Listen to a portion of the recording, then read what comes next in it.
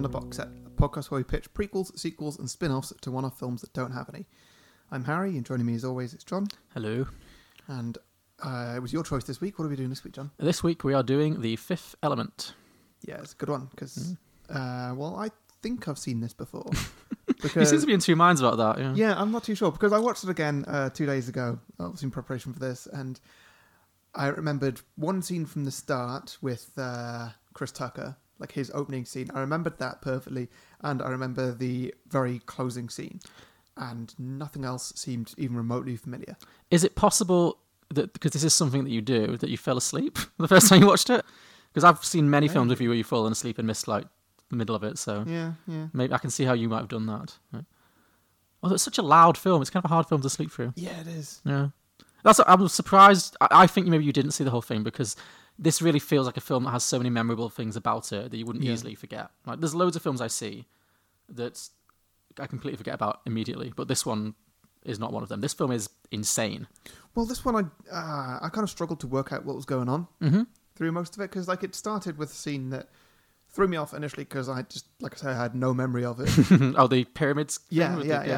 With the amazing Jim Henson-y, alien-y looking things? Well, that's the thing. It all seemed very sort of serious and like well made, and then suddenly these aliens come out, look like they're from Hitchhiker's Guide to the Galaxy, and it threw me off a little bit there.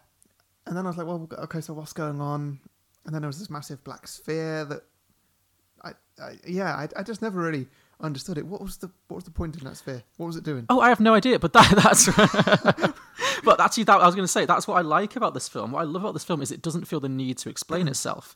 It like just drops you in the middle of something and goes, well, come along for the ride. Yeah. Like, it doesn't. If this film was made today, it would be 3 hours long, and it would be all exposition, and it would be an absolute fucking nightmare. And it would be an open-ended plot. Yeah, it would, exactly. Yeah, I like the fact this film was actually written by the director Luc Besson. Wrote this film when he was a teenager. Okay. And got the chance to make it at the age of 38. Later in life, having had success with previous films like Nikita and Leon. And that makes complete sense to me, that this film was scripted by a teenager, because it has that vibe of like, and then this happens, and this happens, and this happens, and then aliens, and wow! Yeah. It's so frenetic and so full of, and yet just mad. It also kind of reminded me of a kind of a 90s version of Doctor Strange. I feel like Doctor Strange did a similar thing to me, in the set, possibly because I don't have that background. I think a lot of Marvel films now kind of assume that the audience has some kind of engagement with the source material. Yeah, whereas this film has no source material. This is an original piece. But yeah, where Doctor Strange, for me, having not read the comics or really followed that universe as closely as maybe you have, I had no idea what was going on for huge chunks of that film. But it just kind of took you along with the ride anyway, and it was very visually similar to this. It was very visually engaging enough that you could buy into it. It wasn't a problem for me. Whereas other films like Suicide Squad, I would watch and have no idea what was going on, and it was actively distracting from the film, because I was just like, what is going on? Whereas this, I could not tell you the plot of this film. Really couldn't sum it up. Like what the stakes were, what was going on, why. Well, I mean, the stakes were fairly obvious. Well, the stakes were kind of the world is going to end up. Yeah, in that sense, it's very basic stakes. But then also individual stakes. I never understood Gary Oldman's motivation. Yeah, motivation. No, totally, because surely he would die too. Yeah. Yeah. It was just like, I just want to destroy things, because then things that get better. Gary Oldman was doing, once again, some fabulous costume and accent work. He was, yeah. What was his accent supposed to be? Because it was very hillbilly at the start. Yeah, it felt maybe Texan. But it did kind of go Texan at different points. I think it took a good old road trip around the southern American states, to be honest. Like, it did the whole Bible Belt. Yeah. Life, which you so nobly serve, comes from destruction, disorder, and chaos. Now take this empty glass. Here it is, peaceful, serene, boring. But if it is destroyed, look at all these little things. So busy now. Notice how each one is useful. What a lovely ballet ensues, so full of form and color. Now, think about all those people that created them. Technicians, engineers, hundreds of people who will be able to feed their children tonight, so those children can grow up big and strong and have little teeny-weeny children of their own, and so on and so forth, thus adding to the great chain of life. Water, fruit. You see, Father, by creating a little destruction, A cherry. I'm in fact encouraging life. In reality, you and I are in the same business. Cheers. And his hair that just looked like half of a Mr. Whippy ice cream, like on Yeah, half, it did, didn't it? half his head. And do you remember that scene where he's randomly stroking some kind of weird, is it a mouse or a hippo or some kind of weird alien creature? Oh yeah, that. And it's weirdly sexual and bizarre. Yeah, that was because it was just like round his neck and stuff. Yeah. It was so out of nowhere. Well, I mean, you did see that animal before because it was on his desk. Yeah. With that first scene, but oh my god, what a film! Yeah, but that's what I like. I love that. I love the fact that the film has so many strange little quirks and things that happen for no particular reason. And, yeah. Have you seen any of Luc Besson's other films? No, I haven't. Well, I might have done, but The main ones are Nikita and Leon. I actually thought he'd done Leon. Oh, you have seen Leon. Yeah. So again, that's a classic Gary Oldman performance. Where, Yeah. And he did this actually as a thank you for Leon. He didn't actually. He actually said that he hates this film. Well, fair enough. Yeah, I can understand why. But Leon was a big role for him, and then also Luc Besson funded a film he made called Nil by Mouth. So he basically had to do this film. He owed Luc Besson a favor. Yeah. So that's why he did this film. But yeah, Leon's really, really good. And again, I think the connection between the two is very much Gary Oldman. Mm-hmm. Since this, I assumed he'd done more notable films. He hasn't actually done that many memorable films. He did a film with Scarlett Johansson called Lucy, which got terrible reviews but made loads of money. I don't know if you Yeah, saw I it. did watch that. It was awful. Yeah, well, there's a Lucy 2 coming, so it must have Oh, pleased someone. great. Well, it's because of Scarlett Johansson. People like her. Yeah, well, true. She seems to be box office. Yeah. Another thing about this film is, I kind of felt like if this film wasn't so full of recognizable, famous English language people, I would assume this was a foreign language film that had been dubbed or something. It really has that vibe, that kind of weird foreign. I think if this film was in French or I don't know, Spanish or whatever, Yeah, I you'd suppose, buy yeah. into it more. You'd be like, oh, well, this is world cinema. World cinema's weird, you know, in that kind of the lobster dog tooth kind of sense. Yeah. Where you just accept things that happen in foreign films that you don't accept in English films. So. And I didn't realise that Mila Jovovich has done other stuff other than Resident Evil. Yeah, I think this Which was was a big, happy surprise. Yeah, this is a big breakout role for her, definitely. Yeah, some of the names in this film are ludicrous. Yeah. I really enjoyed the names of things. Again, this was where it felt really teenage boy-y, because even by the standards of sci-fi, like the planet they go to is called Flostron. There's a character called Diva Pavalaguna. Oh, yeah, I did like that. Yeah. It's just absolutely ludicrous. So what did you think of Bruce Willis in this film? I thought he was really good. He was a lot more upbeat than he is in some of his other films, although he was very much the same character as Die Hard. Yeah. Because there was even a point where he was like, "I'm on vacation," and I was like, "Well, that's got to be a callback." Or Yeah, call forward. I feel like he don't know. really grounded this film as much as a film like this can be grounded, because he was very, very deadpan to everything. Everything that happened, he was like, all this ludicrous stuff would be going on. He'd be like, all right. He never really like freaked out, because all the other characters were playing at such a heightened level, especially Yeah. like Mila Jovovich and Chris Tucker were all playing at this very like hyped up. Yeah. The fact that he was just didn't rise to that level and kept it very deadpan and very Bruce Willis, as you say, very Die Hard, really worked well, because it stopped the film from being too much. Yeah. Because there were times in this film was almost too much. Definitely. Yeah. I would say whenever Chris Tucker is on screen, the film is too much. I did really enjoy his opening scene because that was just it was so smooth and well done, and it just really sort of made you. I don't know. I really liked the character just because he was entertaining to watch, and that was his thing. He was an entertainer. The bits that I didn't like him so much were when there was a gunfight and he was in it, and he was just sort of panicking the whole time, and He really felt like Jar Jar Binksy to me. he did, yeah. Really like that shrill, like overly animated, over the top. And that's kind of Chris Tucker's whole shtick. Yeah. A lot of the films he did Rush Hour with Jackie Chan, and there was a time when he was like being touted as the new Eddie Murphy. I almost said Eddie yeah. Redmayne, which would be crazy. He was being touted as kind of the successor to Eddie Murphy in Yeah. that kind of, very high, very physical comedian, very energetic. Yeah. But then I think people just kind of got sick of him because they realised that's kind of all he can do, and he really has dropped off the radar in recent years. So yeah, I found him a bit too much in this film. Yeah. Like, Kobe, my man.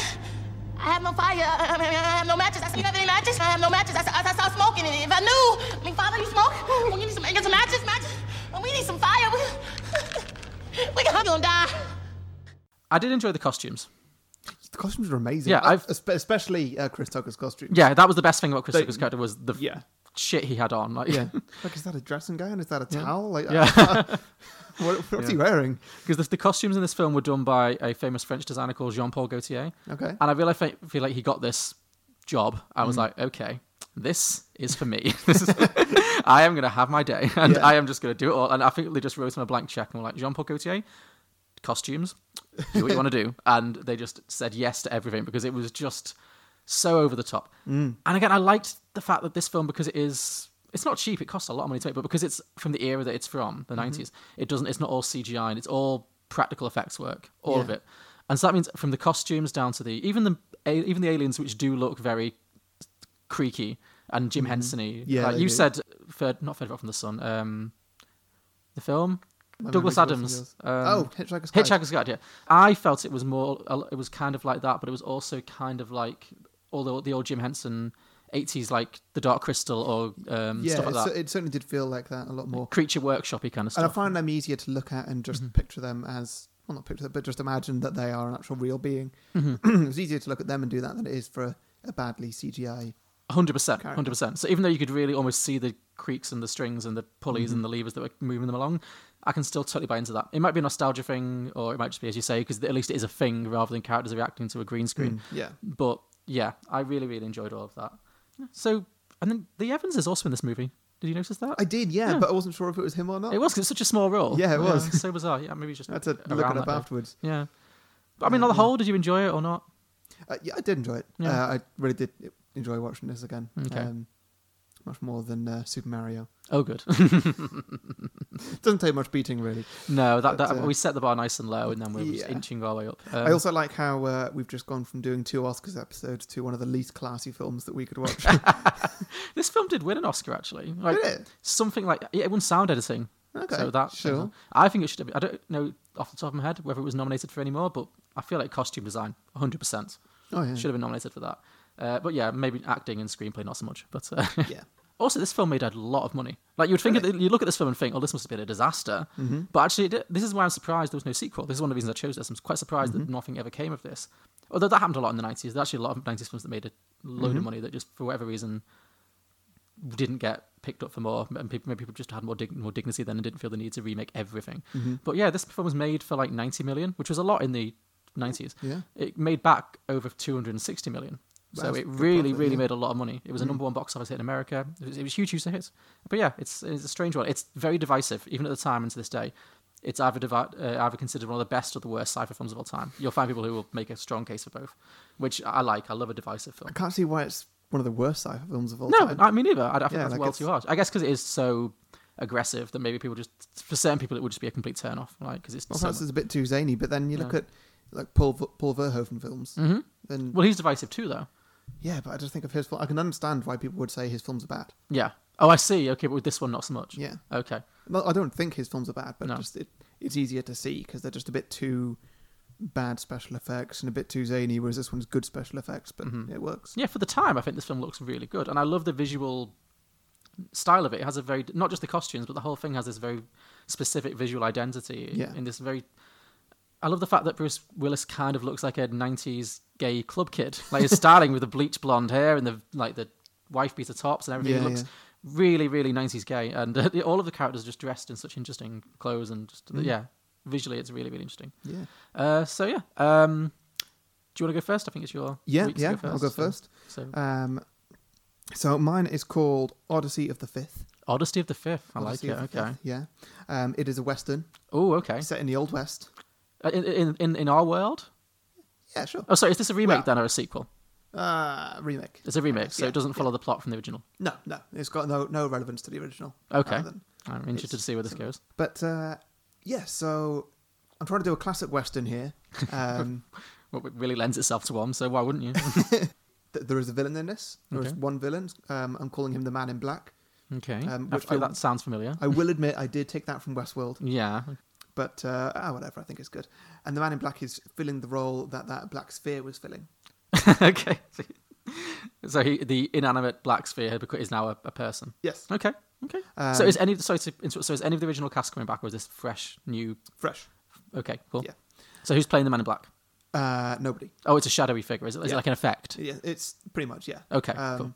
Well, it's not an effect. It will actually be somebody doing it, but it'll be nobody. Mm-hmm. This will be a faceless, just thing that you don't really see much of. It. He'll be riding a horse, also black, just to sort of match. Be absolutely terrifying. He'll be seemingly unstoppable as well. Any opposition he gets stronger from it. Exactly the same as how that sphere works. Like they fired a weapon. It's also kind of reminded me of that big giant black thing in Lord of the Rings trilogy, the one that Miranda Rosso kills. I am no man. No man can kill me. Is it like that? Is that the kind of thing you're looking at? This kind of.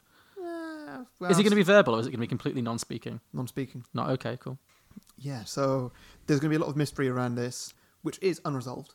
Okay. That you don't ever find out the motivations for this thing. Exactly the same as in The Fifth Element. Okay. And the film opens with this man in black actually attacking a tribe of Native Americans. Okay. Because same era, right? Well, there's Cowboys and Indians is a classic thing, so- yes, they're around. Yeah. And if this isn't our world, they can be anything. But if it's our world, then yes. Fair point. Yes, so we see him attacking a tribe of Native Americans and essentially destroying the entire tribe. Okay. A few children manage to escape, and they are the only survivors. We see a little bit of their journey. They then arrive at another tribe. Okay. They explain everything that happened, and the elders have a meeting, and they start conjuring up some spirits. Okay. The spirits that they conjure up are of the 5 elements. Oh, okay. I'm seeing. I was wondering where this was going to connect. Like, have you just done a Western and called a Fifth Element spin-off? Okay. Cool. So this is the spirits of the. It's in the original film. It's Air, Fire, Wind, and Water. Yes. And love is the 5th one at the end. I was guessing soul, Soul. Yeah. maybe. I don't know. That's what I've gone with here. Okay. Well, cool. No. Well, by all means. Yeah. So they conjure up these spirits, and they actually create 5 beings. Okay. We have somebody who can create rocks out of thin air. Okay. So that's Earth. We have somebody who can breathe fire like a dragon. Somebody who can shoot water from their hands, and somebody who can blow with the strength of a hurricane. This is very Captain Planet. And then we have one final person, the 5th element. Okay. Oh, okay. Who can, by making physical contact with somebody, can take away all the evil within them and just free their soul. Okay. Now, I then thought to myself, who do I cast to play these people? Obviously, the 5th element is going to be like the star of the show. They need to be somebody who's because in the film here, Mila Jovovich was cast because she was perfect. That's what they kept saying about her. Was she's perfect in every way. And also, for the first time, I wanted to do a gender swap. Okay. Just because why not? And so the first person I could think of, and this is one you're not going to like, is Eddie Redmayne. Oh no! As which one? As the 5th element. Oh, so he's the personification of perfection? Yep. Ugh, disagree. Disagree. It was I mainly chose him because of your reaction. Okay. Oh, well. I thought that'd be fun. And the other 4, I cast Joanna Page, Matthew Horn, Ruth Jones, and James Corden. Do you recognise those names? Cast of Gavin and Stacey? Yeah. Well, that's good luck selling that to the studio. Well, I wanted the comedy 4-way to try and sell it. And that's the first one I thought of. I thought it would be quite good. I thought of James Corden first, and then thought, actually, no, he's done comedy with 3 other people, so that'll do. Yeah. Okay. Aside from here, even for him, that's a good step up into the Hollywood ladder to be making a film like this. But for any of the others, wow, yeah. Ruth Jones, I could see her. Yeah, I could see her happening. Getting somewhere. She could be in some kind of British. Those other 2, I feel like they've quit acting. Yeah. What is Matthew Horn doing these days? No idea. No, vanished. He once did a sitcom, just him and James Corden. Yeah, it didn't Like a really work. season. Well, it was a sketch show, wasn't it? Yeah. And it just bombed, and then Yeah, I think they were trying to be Little Britain. But anyway, will Rob Brydon be cameoing at any point? Just to... I really wanted to, but I couldn't find a character for him. Oh, fair enough. A shame. It would have been good. Yeah. Maybe you can think of a character at some point. Well, maybe he can be the Man in Black. Maybe. Yeah. And so soon after they're created, the Man in Black actually then has tracked down the kids that ran away and has come to this tribe. Mm-hmm. The tribe is then under attack by this. It's just a Man in Black. They can't really do anything. They can shoot their arrows at him. They can do stuff like that, but nothing happens. The 5 elements then start trying to use their powers against him, but they're very unfamiliar with their powers. They don't really know what to do, how to do it, and we have a good bit of comedy in this battle, but ultimately they lose, but they do still get away by the skin of their teeth. Okay. We don't know what happens to the tribe. We just don't see. The story is now from the point of these 5 elements. So are we playing this film for laughs in terms of the battle scenes? Elements of it, Yeah. but I guess the not so original much. one, it's not. You wouldn't. In a way that the Avengers has sort of light humor Okay. here and there. Well, Like, the little quips. the actual film, The Fifth Element, you wouldn't really say it's a comedy, but there's a zaniness to it at all times. It's Yeah. always played at a somewhat comedic level. So is it similar to that? Is what I'm trying to understand. Yeah. Yeah, that kind of heightened kind of. Yeah. I'm Okay. actually thinking about it. This could now be a good bit to have some zany costumes as well. Okay. Those 5 elements just created. Yeah, yeah. Maybe one costume is made out of rocks, one that's made out of fire, like Hunger Games type thing, and Okay, yeah. stuff like that. Perhaps. Well, the rock costume's going to be kind of heavy. I don't know. And the water costume won't leave much to the imagination either. Well, Who's playing water? Which Dunno. is which? You said that Eddie Redmayne is perfection. So who's fire, earth, wind, and water? Who is who? Oh, I hadn't thought of that. Okay. Who do you think? Ooh, I guess James Corbin should be rocks.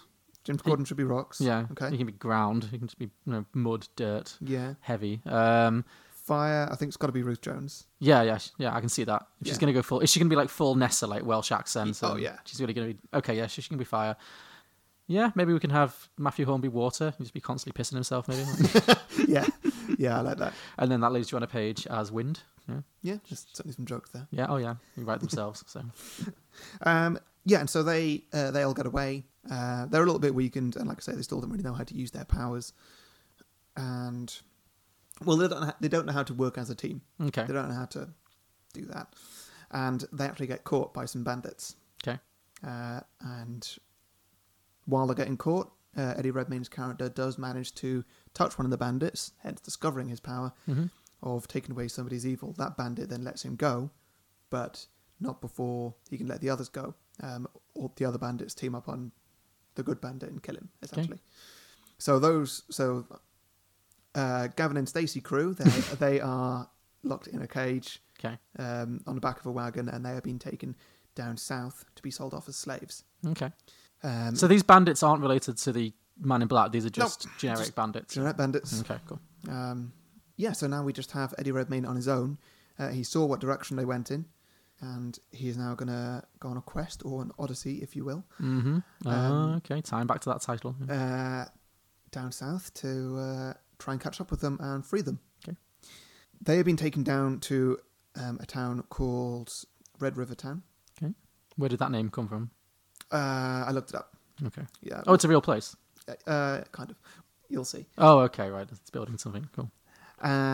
Yes, and so now we cut to Red River Town. Before the slaves arrived, maybe. I don't know, it doesn't really matter.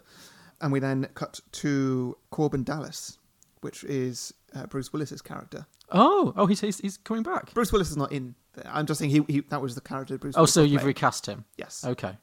I've recast Bruce Willis as Felicity Jones. Interesting. Not okay. really Bruce Willis type, but... No, but I'm all for that. Yeah. Cool. And so Felicity Jones, she's not a taxi driver because it's the Old West. Yeah. I've actually made her a cowgirl, Okay. working on her dad's farm. Now, I did lie a little bit earlier. Her dad is Gary Oldman. Oh, okay. So he's coming back. Cool. It's not like a big role. He's just there. It's more of a cameo. It's a nod to the original. Yeah. Does he have the same hair? Yeah. Let's say that he's got the same hair. Maybe he's got like a burn on his face or something, which Yeah. is accounting for the plastic bit of him. Why was he wearing a plastic hat? I don't know. None of that made sense to me, so but strange. I didn't need it to. Yeah. It's Gary Oldman. Yeah. You just accept it. And so we see her out tending a herd one day, and she's actually, we see her fighting off a pack of wolves. Mm-hmm. Sorry, and we watch from this from Eddie Redmayne's perspective, who's just like spying on her from like behind a tree or something. Okay. Like they're both just quite young, maybe late teens or something, both playing that age. I reckon both those actors can still play that age before you I strongly disagree that Eddie Redmayne can pull off late teens at this stage in his life. with makeup. How much makeup? It's going to be a lot of makeup. Okay. Nah. Yeah, and so we see Eddie Redmayne just spying on her, and So does that mean that the elements are playing their late teens as well, if they're all newly created? yeah, I don't know. Because if you're telling me that Ruth Jones is playing a woman in her late teens, I am 100% on board with that. Yeah, and so Eddie Redmayne is quite impressed by how she can fight off these wolves. We see a bit of a sequence with her and her horse doing a few stunts, and we see she's good with a pistol, stuff like that. Just general badassery kind of things. Okay. And he eventually goes over and introduces himself. And this is the bit of the story that I'm not that good at, where they then build a romance. Okay. And over the course of a while, fall in love. And yeah. Does that happen on the road, or does Eddie Redmayne just hang out for a bit, falling in love with her? Probably on the road. Okay, yeah. It's easier to do. Let's say as they're on the way back to Red River Town. Okay. And so she is now completely on board, and she's going to help him because he knows that he needs help because he couldn't fight when there were 5 of them. He's not going to be able to do it by himself.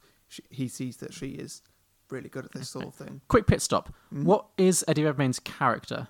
I know he's playing the Mila Jovovich substitute, but does that mean he is in the same vein? Is he going to be playing this very kind of spaced out, not quite like normal people, or is he going to be... I would say, yeah, certainly quite spaced out. Okay. but I'd say that all 5 of them are quite spaced out. Okay. So his kind of naivete is what maybe draws her to him. Kind of. Okay. But he definitely speaks English. Okay, he's not doing the Lily Lulu thing. Yeah. No. Which I did really enjoy, actually. Yeah. And you, what is your name? Illuminale che t'arriva alla mina c'è e patte se bat. That whole thing's your name, huh? Do you have a shorter name? Do you know she created that, like, her and Luc Besson created that language together and really took it seriously and would speak in that language together. They were also having an affair. Real language. Yeah, they were also having an affair on set though, so that might have been a. Oh, great. In fact, he was married. Sorry to interrupt. He was actually at the time in a long-term relationship with the woman who played Diva Pavlaguna, hence her being in the film. And then he cheated on her, started a relationship with, and dumped her for Mila Jovovich in the middle of filming. Wow. So I bet that wasn't awkward in the slightest. Yeah. Because they had kids and everything. Oh, God. Anyway, continue. Yeah. So they're in love. I'm sorry. Eddie Redmayne and Felicity Jones are in love on the road. Yeah, and so they're going back into town. They find the cage with the 4 other elements. They see that that's just in the slaver's yard. Mm-hmm. Whatever you call it. I'm not too sure. And, so this is quite a big bandit collective. They have a whole camp, right? Yeah. Okay. And yes, they then start forming a plan. They then see on the hill the man in black turn up. Okay. Turns out he's been tracking them down to try and get their power. Okay. Because it's quite impressive. Mm-hmm. And so they then have to free the slaves, fight off the man in black. That's their plan. And so before going into this, what they think is going to be an epic battle, they decide to get married. Just because... You're a traditionalist. Yeah. Yes. No sex before marriage in any of Harry's plots. It's just very much against it. They go in, they do manage to free the slaves because she can fight, he can use his power a little bit, and so they manage to overcome the slavers. Overcome, is that the right word? Yeah. Yeah. Overpower, overcome, yeah. Overpower the slavers and release all the slaves, in fact. Okay. Including the Governor Stacey crew. Cool. And then a man in black shows up and they start a battle with him, which is actually all 6 of them, including Felicity Jones. Oh, okay. Is she the 6th element? She's not the 6th element, no. Does she have any powers, or is she just a good fighter? No, she's very much human. Good stuff. They then realise they actually need somebody to sort of command their little fight a little bit, and so they pick Felicity Jones to do that, to unite them as a team. Okay. The way that she unites them as a team is the man in black kills her. Oh, okay. And then... Oh, dramatic stakes, okay. Yeah, dramatic stakes. We'll see Eddie Redmayne just get emotional as he does. Oh no, widowed in the space of like 20 minutes. Yeah, it can happen. No, yeah, it happens frequently. Did Titanic do it? Did they get married in that? They didn't get married. No. They did have sex though, which is always somebody has to die in that kind of film. Same thing, really. So yeah, they were common law married. Yeah. And and so after that happens, the team unites and they actually manage to overpower the man in black. Mm-hmm. Not to kill him, but manage to overpower him. He's pinned down. Eddie Redmayne walks up to him. Just as he's about to touch him, the man in black breaks free from all the wind, the earth, fire, and stabs Eddie Redmayne in the chest. Glorious. At last, he dies. Eddie Redmayne does manage to touch him before falling to the ground. Oh, okay. And then we see this guy transform from black everything to just turning to a normal colour, and it's then revealed it is Bruce Willis. Oh, so he can't be Rob Brydon then? No, he can't be Rob Brydon. Sad. Okay. And Bruce Willis is now free from all evil, and he's now just a normal person who looks around and he can see the damage that he's caused. Okay. How did he get he's to be? He's very emotional. Walks off into the sunset. That's all we know. So we never know how he became the Shadow. Nope. Okay, fair enough. Oh, that's a much better name. Oh, sorry, than the Man in Black, the Shadow. I feel like the Shadow is a thing too. Isn't the Shadow like a obscure Marvel person? Shadow's many things, actually.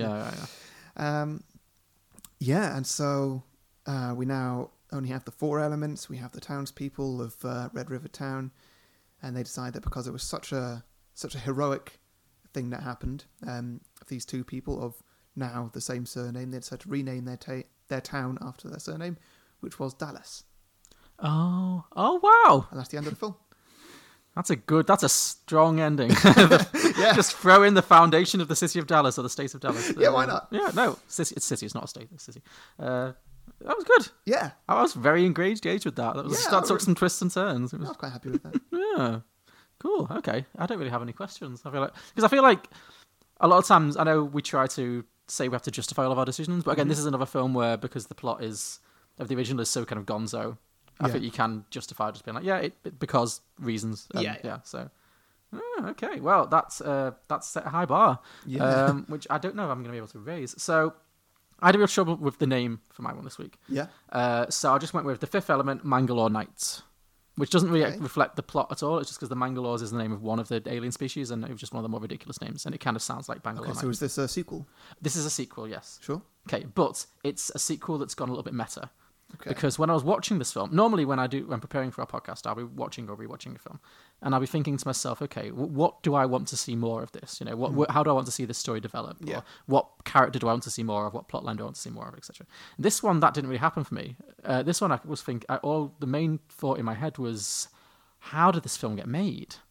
Like, not in a sense that it's bad, but just because it is so crazy and so out there. And I just love the fact that there was a time in the 90s in particular when films like this could exist and could get a huge budget and you could just take these huge risks, which doesn't happen as often these days. So my sequel is a behind-the-scenes mockumentary about the filming of a sequel to The Fifth Element. This sounds complicated. It does get a little bit complicated. So the basic plot is that we start with a super fan of The Fifth Element. Okay. Launches a online Kickstarter campaign. Yeah. To fund a sequel of the movie. You know how that's happened in a few films and TV series in the past. Like they did it with what was that TV show that Kristen Thingy Majig from Kristen Frozen? Wiig? No, from Frozen. The girl who was in Frozen, who wasn't Idina Menzel. She was in some. Anyway, she was on. Was it True Blood? It wasn't True Blood. She was in some show, detective show. It got kickstarted and they made a whole film out of it. Okay. Anyway, so it's that basically. So the idea is a fan launches this Kickstarter campaign. So is this set in a world where The Fifth Element is a film? Yes, it's set in the real world in which The Fifth Element was just a film that came out in the 90s. And it's got this huge cult following, which the original film does. Mm-hmm. And so anyway, this Kickstarter campaign ends up catching fire. It just becomes this sensation. And this is just kind of, we're going to employ a little bit of movie magic here, because I know these kind of things happen quite a lot and they don't often really catch on. But this one, just for whatever reason, people have fond memories of this film. It becomes an internet sensation. And it just raises millions, and it gets huge amount of press attention, basically. Okay. Millions and millions of these people who all these years have been carrying this secret fandom of The Fifth Element are kind of woken up like sleeper cells. Secret fandom? Well, they've it's not been celebrated. It's not one of those films like Star Wars where this whole community, this subculture that people didn't even know existed, just comes together. It's like, I love that film. I want to contribute to this. Okay. So it becomes a complete sensation. So it raises millions. The film is greenlit, gets a huge budget from the studio because the market for this is great.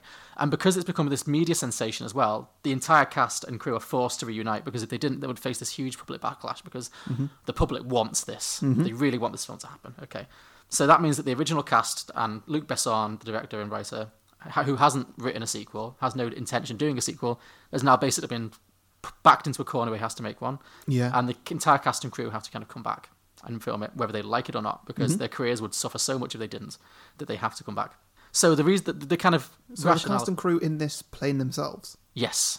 Oh, great! Yeah, I love films that do that. Yeah. So this is really about allowing the actors to kind of spoof their own public images. Okay. Because Bruce Willis has this reputation now of being this terrible monster. Yeah. Of being a complete arsehole who's really rude and uncooperative and just a really unpleasant person to be around. So he can spoof that aspect of himself. So he doesn't want to be here at all.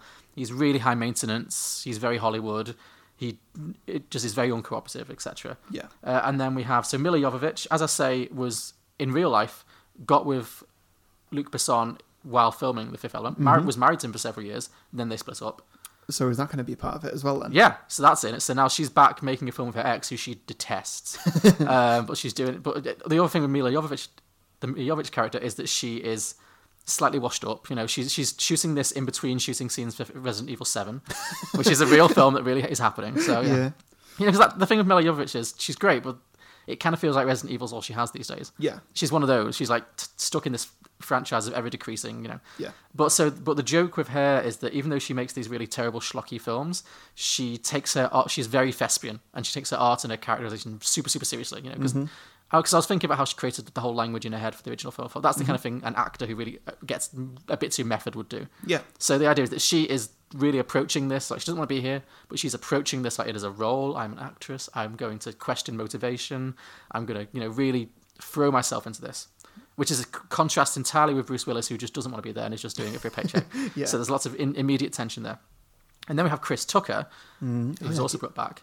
I couldn't think of anybody for him to be in mine. No, maybe for the best. I don't know. Yeah, it's difficult to put in a Western. Yeah. So, again, in real life, Chris Tucker left the film industry for several years and is now a born-again Christian. Okay. So I thought, that's right for comedy. So in this, so he's a born-again Christian who now refuses to swear or do anything remotely sexually suggestive on screen. You have done your research. Oh, yeah. So that obviously contrasts hugely with the character he played in the first one, who's like, hyper-sexed up and very flamboyant and swears all the time.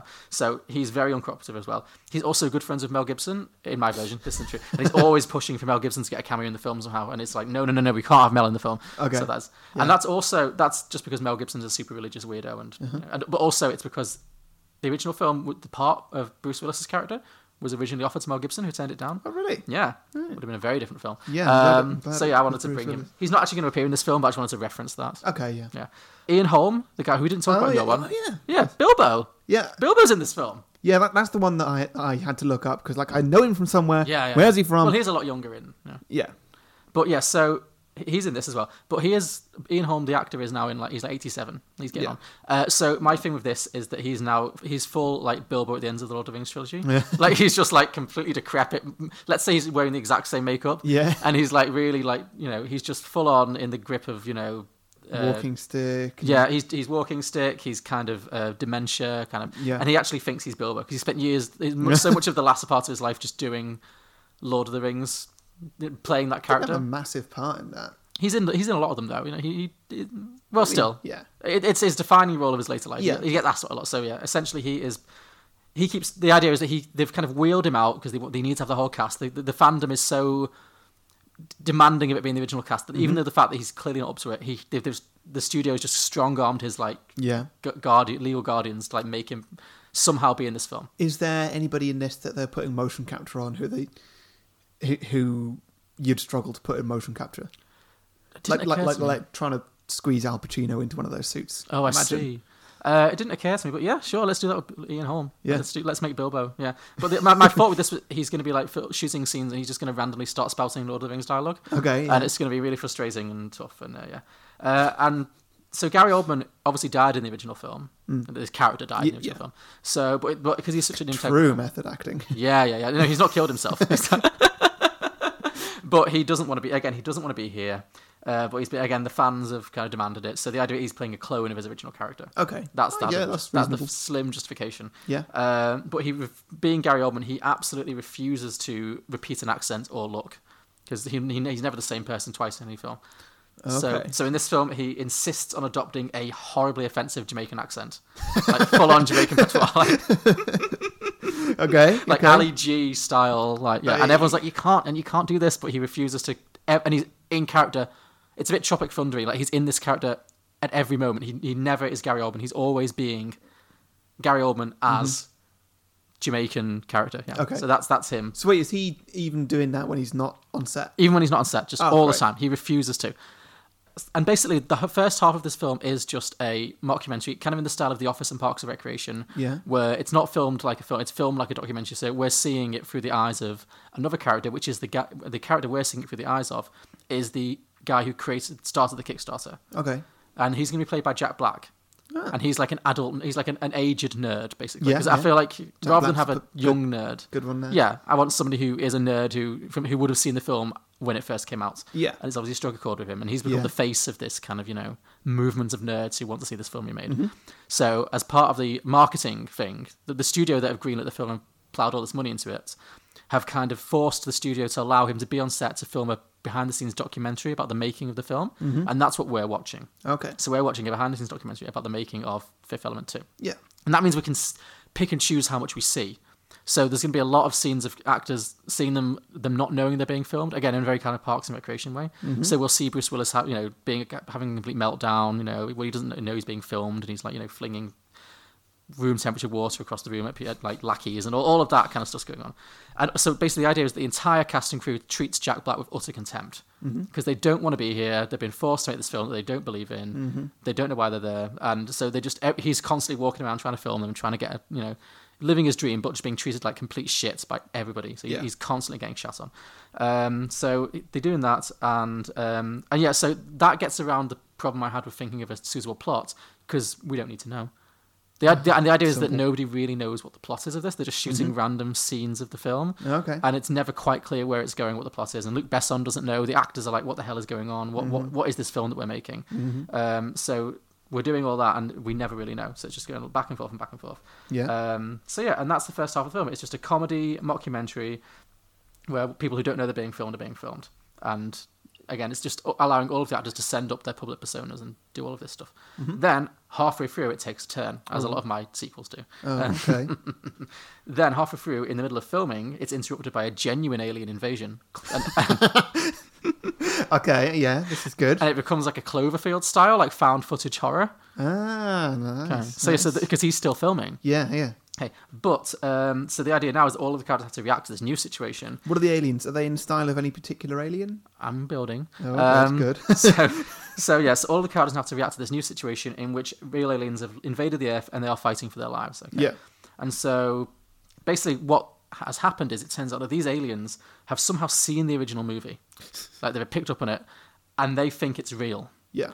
And they now feel that they need the fifth element. They need the stones, all of that save the world in the original film, because they have some kind of black hole threatening their world, and they think it's the same thing. Yeah. So they've travelled across the galaxy to basically demand the stones, the fifth element, Yeah. so that they can take back to the home world and save them, not realizing that it's just a complete coincidence and this is not going to help them. It's just props and shit. So the mission of the main cast now is that they need to get to the props department and find the props that are the fifth element, the stones and stuff, to give to the aliens to just buy themselves some time, because there's nothing else they can do. That's all they can think of to do. So this allows Bruce and Mila to 100% lean into their characters. So now Bruce Willis becomes the character he plays in all his films. Like he really goes methody. Now he's Bruce Willis. He snaps out of his kind of lethargy and becomes like Die Hard Bruce. He's like, okay, yeah. I'm a kick-ass. And this is because I missed Bruce Willis being Bruce Willis. It's been a while. Does he get any of his Expendables friends? No. Ah, okay. We could make some cameos. I guess if we were on a studio somewhere, we could get some, but I haven't really thought of that. But the idea is that it's just a chance to see Bruce being Bruce in a way that he hasn't been in quite a while, I don't think. Yeah. And Mila as well, because she's played a Resident Evil kick-ass all these years, and because she is very method in this. So she's like, okay, it's the role. And so she is just methoding it up. Is Gary Oldman still doing his accent? Yes, I'm getting to that. So, Chris Tucker and Gary Oldman. So there's a main duo. The main duo is Bruce and Mila, now being the characters that they are, being their typical screen personas. Yeah. And they're like leading the charge. And then Chris Tucker and Gary Oldman are also trapped together. I'm guessing they're all kind of in a gang. There's not a separate side, but they're kind of the other duo in this situation now. Yeah. Supporting characters. And so then we're going to have some classic kind of opposites attract shenanigans, but it's a reversal, because in this version, Chris Tucker is really buttoned down and like serious, and in the way you might expect Gary Oldman to be in real life, in that he's he won't swear, he won't be vulgar, and he's very, very high-minded and religious and stuff. Whereas Gary Oldman is still in full method. He refused, even though the world is ending, he will not break character. So he is still full-on zany Jamaican Gary Oldman. Sure. Yeah, so that's just going to create a lot of comedy. Yeah. Anyway, in the midst of all of this, Jack Black's character is killed. He's killed pretty early on. So our geek dies, unfortunately. But the actors decide to continue filming to honour his memory. So Does he die in a way that, like, he sees the aliens coming towards him or whatever, and he's just like in awe? Let's say, let's give him a bit of happiness. Just like, like he's died in the best. Yeah, this is his dream. He's actually in a sci-fi movie. So he's like, I'm in a real sci-fi movie, and then he just gets killed straight away. So so he gets killed, but the can he be wearing a red shirt? Yes, he can be a red shirt. There we go. Absolutely. As in just him wearing a red shirt, and it's not mentioned at all. Yeah, that can be just a little Easter egg for people like you. Yeah. And you. Oh yeah, okay, fine. Clearly got that reference. Okay, fine. They, as I say, the actors then decide to honour his memory, and this is our conceit for continuing the documentary style, the found footage style, is that they pick up his like camera phone and are just continuing to film themselves to honour his memory, but also because as actors, life only makes sense to them when they're on screen, so they can only do things if they're filming it, basically. Right. So that's the joke. And so then the rest of the film just is this mix of docudrama comedy mixed with a Cloverfield style found footage action, as the characters do fight their way through the aliens, trying to survive in this, because the aliens are really just shoot first, ask questions later kind of aliens. Yeah. And we're not seeing them on screen very much, like initially. So they fight through, get to the props department, get to the stones, and succeed in giving them to the aliens. And at this point, Mila is able to communicate with the aliens through the alien Lili Lulu language because she's retained it for all these years, and they've used that as the basis of their own language. So she is able to talk to them and negotiate for them to leave the Earth alone in return for the stones that they think they need to save the world, which, as we must not forget, are completely useless and will not save them at all. So the aliens agree. They hand over the stones, but then at the last minute, the aliens kidnap the crew. They kidnap Bruce, Mila, Chris Tucker, and Gary Oldman because they explain that they will leave the rest of the world alone, but they're taking these characters against their will. There's no negotiation about it because they think that the characters have the expertise they need to make it work. Also, Mila is the fifth element, yeah. So the idea is that the actors thought they'd outsmarted the aliens, but they'd forgotten a key plot point of their own film in that they needed Mila, but they've captured them all as well because they feel like they want insurance. They think, right, we're going to take you to our home planet and you're going to use these stones to save the world, which they cannot do. But this is where the film ends, basically, in that the actors are now forced to remain in character indefinitely because otherwise they'd just be killed on sight. And it kind of sets up a nice potential sequel to the sequel in that, what the hell's going to happen when they get to the alien land and they can't save anything. Okay, yeah. That sequel doesn't need to be made. It could just be an end to the film, but if people want to leave it open, I like an open-ended end. So that's what happens in mine. Well, that was really good. I don't have any questions on that as well, but no, I really enjoyed that one.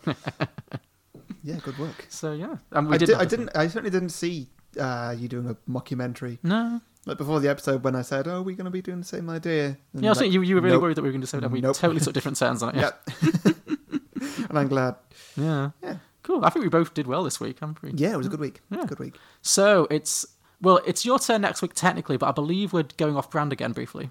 Briefly, yeah, we're actually having a guest on. I'm not going to say off brand because I like to make this more of a regular thing. Okay. Having guests.